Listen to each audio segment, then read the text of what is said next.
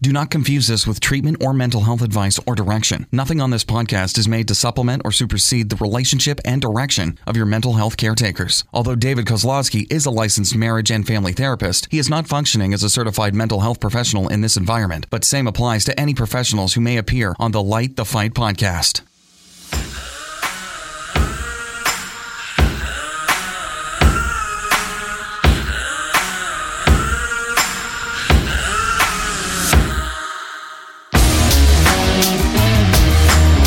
Hey everybody, welcome to Light the Fight. I'm David. Good to see you again. Even though I can't see you, I'm seeing you with my heart. All joking aside, I'm alone today without Heidi. If you haven't seen on our social media, Heidi's got a big conference tomorrow called Pinners Conference.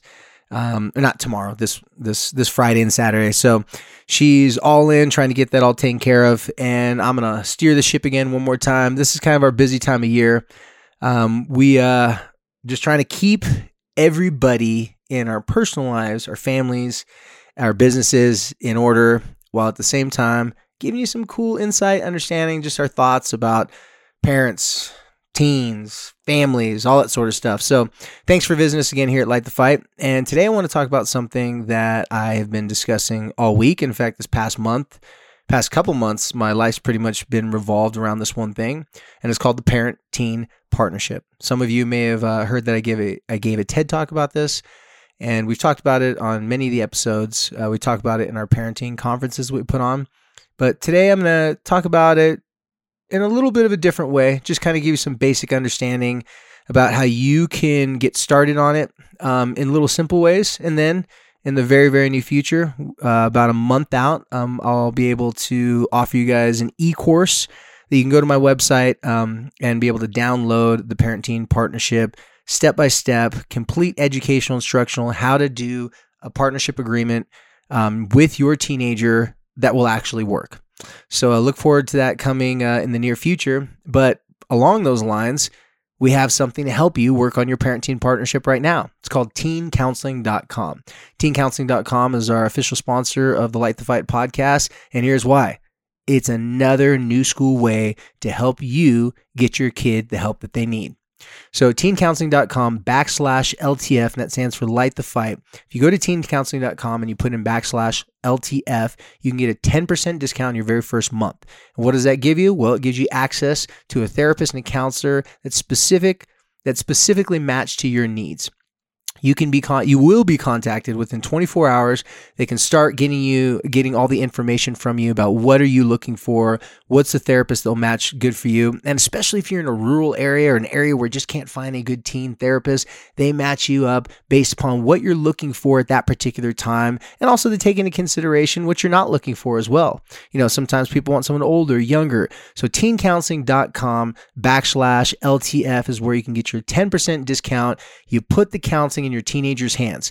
A lot of parents have been telling me that, like, I'm not sure how this is going to work. I don't quite understand.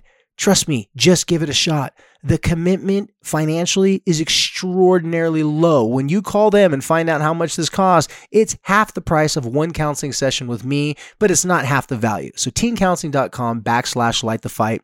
And a big shout out to our community sponsor, 1-800-CONTACTS. All the great people down there. We love them. They help us keep everything going here on Light the Fight. Whenever we need help with things like, staying organized at our events, they've always got our back. So thank you to 1-800-CONTACTS, and their contacts are amazing, and their customer service is even better. So back to the podcast. So the Parent-Teen Partnership. This has stirred up a lot of interest in people, but this is not one of the things we've talked about in the podcast that's easy for me to just say, and then you go give it a shot. For example, statements versus questions. It's easy to understand, takes some practice, but there's not a bunch of steps to it. Using the and, a bunch of the more popular episodes we've had, again, easy to understand, not a lot of steps. Parent-Teen Partnership Agreement, easy. No, okay, it's not easy to understand. I was trying to figure out a way if I could bend the truth a little bit. It's not super easy to understand with our emotional mind. It's really easy to understand with our logical mind, because it stems from something that I call the family business model. When I say I call it, I mean I created this, discovered it, created it, whatever you want to call it, years ago. And when I came up with this thing called the family business model, it was basically my way of helping parents see something that they've already been exposed to in their everyday life, such as working for a company. Most parents, all parents, have had a job of some sort. And the parenting partnership really came out of me talking to people and using that metaphor of seeing your family as a business, but not just any business, a really good business, the type of business that you would want to work for. Most people in their job experience have had different types of companies that they've worked for. All different types of companies. Some horrible, some pretty bad, some not so bad, some average, some decent, some good, and some amazing. So on that big spectrum of how businesses can run, there's definitely some commonalities that people report and research, and also just in conversations I've heard throughout the years about the things that they need in a business for them to feel like they're a part of it and for them to want to work hard. And it comes to find out that the major thing is that first thing I just said. People want to feel like they matter to the business, that their insight, information, ideas have some sort of influence on decision making, even if it's at a low level. And they also want the opportunity to have some sort of ownership or some sort of long-term security with the company. Now, as you can imagine, that would make anyone feel safer and more willing to put out all your effort and work as hard as you can. Well, some other things that we're looking for is we're looking for a boss that doesn't make us feel like they're always in charge and they're looking over us. And we don't want to feel like we're walking on eggshells at work. We don't want to feel like if one mistake is made that we could possibly lose our job. We definitely want to feel that there's mutual communication like partners instead of, talking down to you. And, you do want to get paid well, but studies for many, many years, it's not new studies, have shown that money has never been the number one motivating factor when it comes to moving up in companies or people being satisfied for where they work. No, it's influence and ability to have say in the company and feel like you have some sort of ownership, even though legally your name's not on the ownership paper. You don't actually have to own the company to feel that you helped create it. And if you feel like you helped create it, therefore, yeah, that's ownership because you did help create it. So when I started using these metaphors for people a long time ago, it was a metaphor that really worked well. In fact, it worked so well, I kept using it. And as I kept using this metaphor, I started to understand different ways of how this can play out in our own family life. Then as I worked with families throughout the years, using this metaphor, some of the families had actually owned businesses. The parents maybe were managers, had management responsibilities.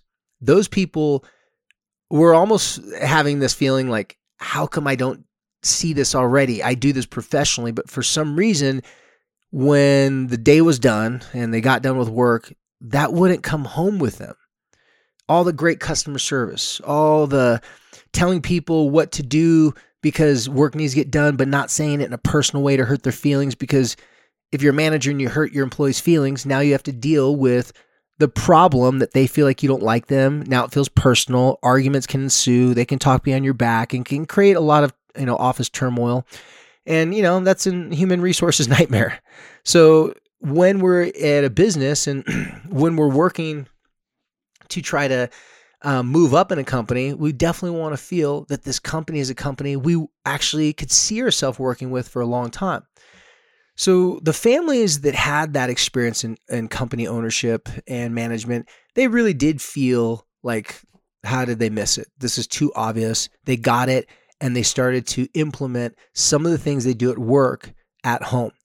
They actually taught me that this worked because I'd never owned a business. At the time that I started doing this, I'd only had one management job. I was a director, like a real, responsible job. I was a director for a company one time. And besides that, I had enough to understand, but I didn't have a ton at that particular time because this was a long time ago when I first started, fooling around with this idea and this concept. But the families who did, they started to do some things. And they would come back and tell me, oh yeah, we figured out that if we did it this way, my kids got less upset, didn't take it as personal. And so even though they didn't do their chore, when I was reminding them again to do their chore, it didn't feel like I was nagging them, and it didn't feel like I was, yelling at them, because I wasn't. But I was just saying it in a way that I would say it to someone at work, and it just seemed to work well, even with my own kids and teenagers. And I started taking notes. One thing led to another. And then before you know it, I started taking what these families naturally figured out because it's what they did for a living, and I started sharing this information with families who'd never had management positions. A lot of times these other families were always hourly shift workers. And when I say always hourly shift workers, a lot of times they were hourly shift workers. Sometimes my English isn't so good, folks.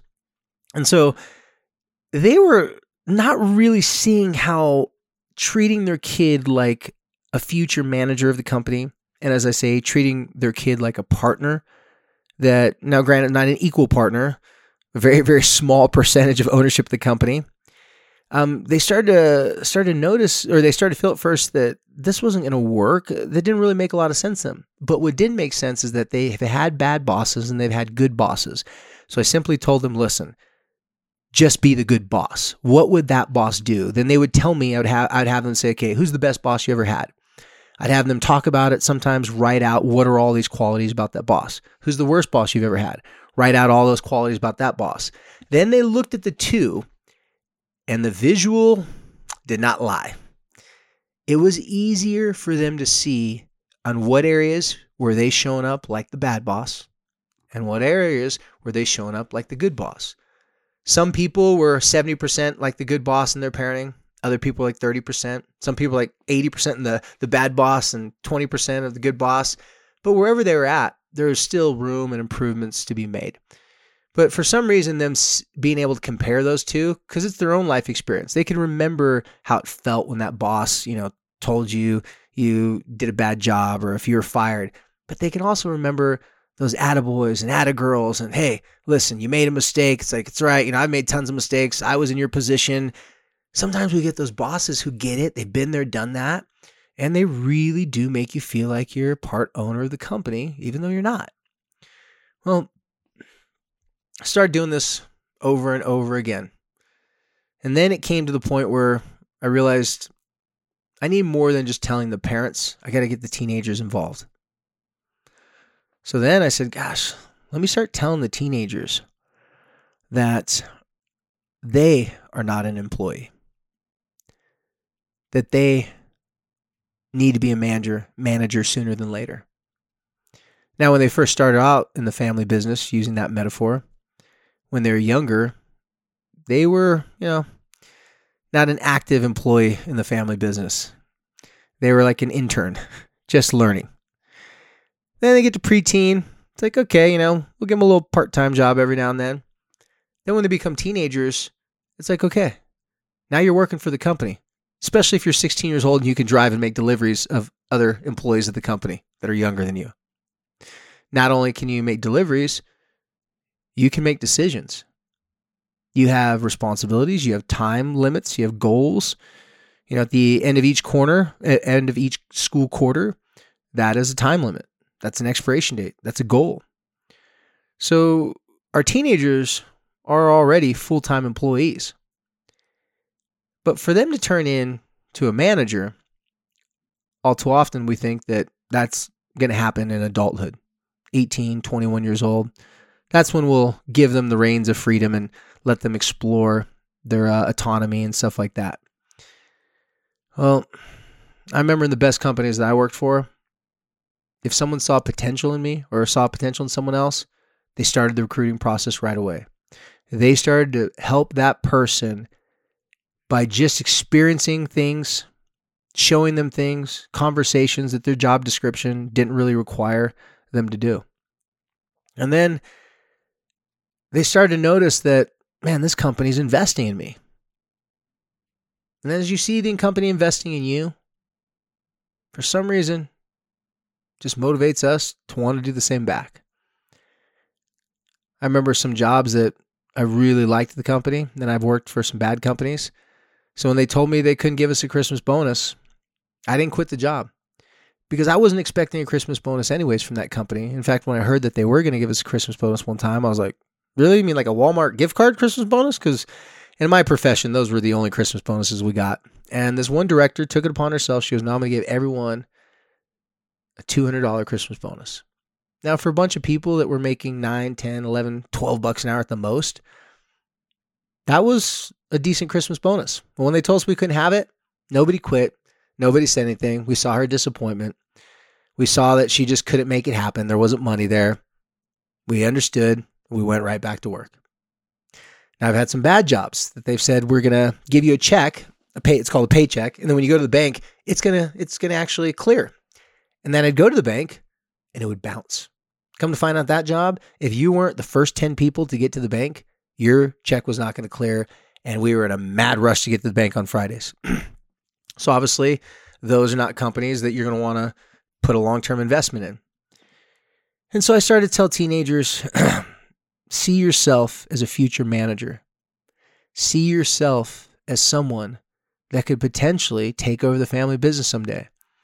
And a big reason why I told teenagers that is because they would tell me things like, as soon as I turn 18, I'm out. As soon as I have enough money or graduate from college or this and that, they would talk about how they weren't necessarily going to never talk to their family again, but they weren't planning on having any intention in the future to spend quality time with them, to do family things with them, and to really work on the relationship anymore. All they could see is how quickly they need to get out of there to start their own life because it just was too contentious. So I would tell those kids, you know what? I don't blame you for wanting to leave your family. I don't blame you for wanting to take off and just go do your own thing and want nothing to do with them. Now, I would remind them that don't forget every now and then you may need some financial help, so you may not want to blow up that bridge quite yet. You may want to have a long fuse on that stick of dynamite, so give yourself some time to get over your emotions, your anger with them, because life's tough and you may get ready to leave, but you may have to come back home for a little while. But the main thing that they really responded to wasn't even that. It wasn't like scare tactics. It was more of, would you feel that way if you felt like you had a say in the family business? And if you actually were part of creating change in the family business, specifically for like younger siblings? If you were part of helping your parents see some of their blind spots, some of their issues that they had, and help them make positive changes. And teenagers would tell me, I don't believe that can't happen. I don't believe that can happen. Then I'd share something with them that they wouldn't know because they've never been a parent. And here's what they don't, one of the many things they don't know because they haven't been a parent. There's a lot of things. I would share with them. I said, you know what? Your parents, they love it when you listen to them. You're obedient. They really love it when you come home and you share with them all the wins and all the things that you've done and figured out that they didn't teach you. That's even feels greater than than you being obedient. And they're happy about all those things. But the one thing that even trumped that was they're really happy that their teenager, now adult, was coming home and wanting to be around them. Wanting to spend time with them. Going out of their way to check in on them as a parent. It's called a relationship. Now, just because you're the owner of the family business doesn't mean the employees have to like you. They can need you. They can love you, but they don't always have to like you. And that's a big fear of a lot of parents I talk to. They don't want their kids to not like them. And I reassure them this all the time, and I'm going to tell it to you right now. Don't worry. If you can show your teenager that you see them as a partner, and you're going to put your relationship with them above all else, above grades, above everything else. Now, you still want them to perform and do those things, but when it comes down to it, you're not going to ruin the relationship or draw a line in the sand in the relationship because they're not doing things you want them to do. Then you're going to learn a very valuable lesson a lot of other parents have learned. And they came back and told me this in their own way. They said, at first, David, when you talked to me about this family business thing, and you talked to me about my kids being a future manager and potentially taking over the family business, all I could think of, well, this business is going to fail. We're going to go bankrupt. But then as they started to do the parent-teen partnership agreement, as they started to look at their child as a partner or as a future manager and potential partner, They started to realize that yes, it was scary to think of partnering up with a teenager. To seeing a teenager running your company or having some shifts where they're in control, like babysitting. They said that was scary, and that was a very nerve-wracking thing for them to do. But they realized that there's a big positive from all of this. These teens were born to run this family business. All joking aside, they're your kids. It's your business. Who better to run the family business than your child? They have inside information, but they also have the same flaws and insecurities that you do because they're your kids. So some parents try to hide their kids' flaws and insecurities that remind them of their own. They try to correct it really quickly because it's painful, and none of us want to see our kids struggling and suffering. But other parents, as they do the parenting partnership agreement, they start to see that the only person that can break the negative cycles that have been passed on from generation to generation in our family would require two very important things to break the cycle. One, a parent from the old school that was raised just as primitive as people were raised 500 years ago. Because if you were raised in the 80s or before, things were pretty rough back then. I mean, life was a little bit more, life was definitely a little bit rougher. Let's just put it that way. I always say life is a little bit more, the walls are more padded right now. But anyone born after that, it's a totally different world. Totally different world. So you need a young person that has a parent that was raised in the old school, so they have some experience of someone from the old school, but then they are being raised in the new school, in the digital era. Gosh, I can't talk today. And that's why we call the most recent generation of teenagers and kids, we call them iGen, meaning internet generation. They were born with the internet. They weren't born with depending upon people's information just around them. They had a world of information, a wealth of information. So to break a cycle, you need some of the old and you need some of the new. But you as a parent, you're just like a current business owner in today's markets and world. You're from the old school, but you have to work with these young kids and these young teenagers and young adults because they have talents and skill sets that you could never go back and relearn because they were born with the internet. They were born with this ability. This is not something they had to learn. It's just been a part of them their whole entire life. So they're going to have natural skills that you do not possess. You're going to have to hire them. You're going to have to work with them and train them. So this is what it takes to break the negative parenting cycles and family cycles. Quicker pivots, meaning families being able to make decisions faster. I read a book a long time ago that discussed interviewing a whole bunch of Fortune 500 CEOs, and they're trying to do a study trying to figure out what these individuals, men and women, what they had to do to become successful, or like what was some of their secrets to success. And the number one thing that was on the list, it had like the top 5 things. The number one thing that was on the list from this research said they had this very unique ability to starve the problem and feed potential solutions and opportunities very quickly.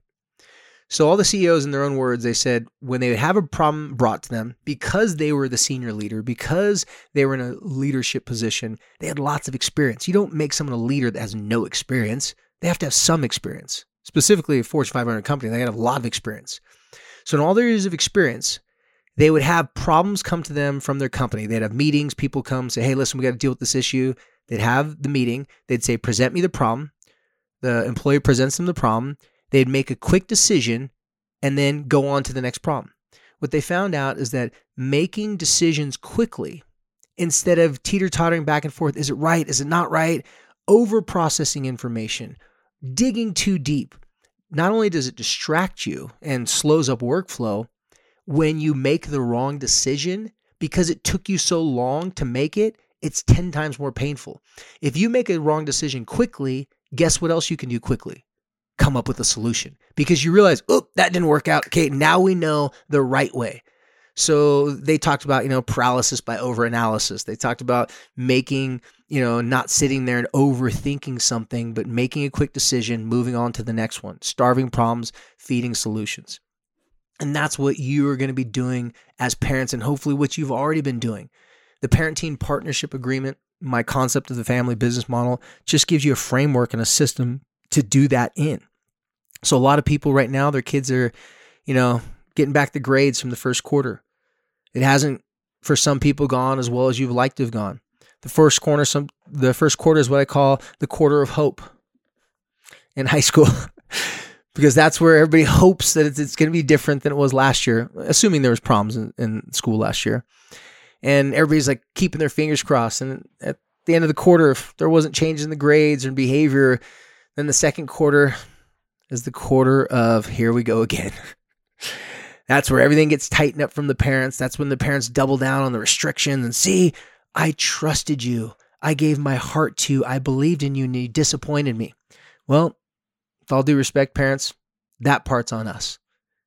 Believing and putting our heart into someone who's very young, is a rookie and just trying to figure it out, it's putting way too much investment in their success right now, because some of these kids, some of your children, some of your teens may need longer to figure certain things out.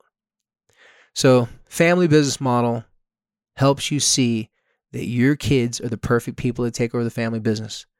But if they're not brought up through management training properly, if there's not a system where they feel that they can exchange information with you, where they can talk about things, where they feel like they have a seat at the big executives table, they may not be complete owners of the company, but at the same time, they feel as if they have ownership because they're creating and helping build the company. Those kids, those teenagers, do not abandon their family. Why would you abandon something you built? Why would you work so hard to go through all these conversations with your parents, working out all these deals that the family, that the parent-teen partnership agreement provides? Why would you do all that just to dip out and say, I don't want to deal with you anymore? I haven't seen that happen. I only see that happen when a partnership is not formed between a parent and a teenager. So I want to share with you that tonight. I know a lot of you who came to the event the other night at Harriman High School. I did something very exciting for me. For the very first time, I got to teach to the public the parent-teen partnership agreement. I've been doing it for private for so many years that it was really cool for me to see people and their brains and their eyes soaking up this information. All the questions were spot on of the questions they need to be asking. Everybody was out there. A lot of you are out there. I know our podcast listeners. I want to thank you again, but I really want to tell you something besides just thanking you. I want to say it is so cool that you're willing to evolve. You're willing to go first. You're willing to model for your kids. You're willing to see that your relationship with them is a currency. Do you have credit in your bank account with your teenager? Have you freaked out on all these little things? And so when it comes to the big things, there's no money in that account and they can't share with you the big things because you've proven that you freak out on little things. So why would they even assume that you could handle something big? The Parent-Teen Partnership Agreement, it will be available very soon. Thank you. Like I said, everybody came out last week. And you guys are getting some first-time hand-holding and help you come up with your agreements to help increase the probability that it can do what it's done for so many other families, and that is make you look across the room at your partner. You give them a look, they give you a look. Even without words said, when you're closely connected to someone, it's as if they could read your mind. It's as if you could read their mind. And for some reason, you just know how to support each other and help each other out, and you don't have to always use a lot of words to complicate it and make it more difficult than it needs to be. Well, as always, thank you for following us here at Light the Fight. Please, if you have not followed us on Instagram, at least consider it. You don't have to press the like button, but consider it. If you haven't followed us on iTunes, or if you are on iTunes listening to the podcast, but you haven't left a review or a rating, if you get a chance, please do that too. If not, that's all good too. Thank you again from Heidi, and thank you from myself. A little reminder, we will be at Pinners, which is, I don't know, it's called the Southtown not Autos. It's America First. I'm sorry, they keep on changing. It's Mountain America Expo Center, Sandy, Utah. Friday tomorrow at 3:30. I don't know if the class that we're putting on, if it's completely full yet or not. I should probably check that, but I wouldn't be surprised because everybody loves Heidi. I wouldn't be surprised it's already full, but if it's not, give it a shot and check it out, and come down and see us if you're in town. And until next time, like Heidi always says, thank you for helping us light the fight.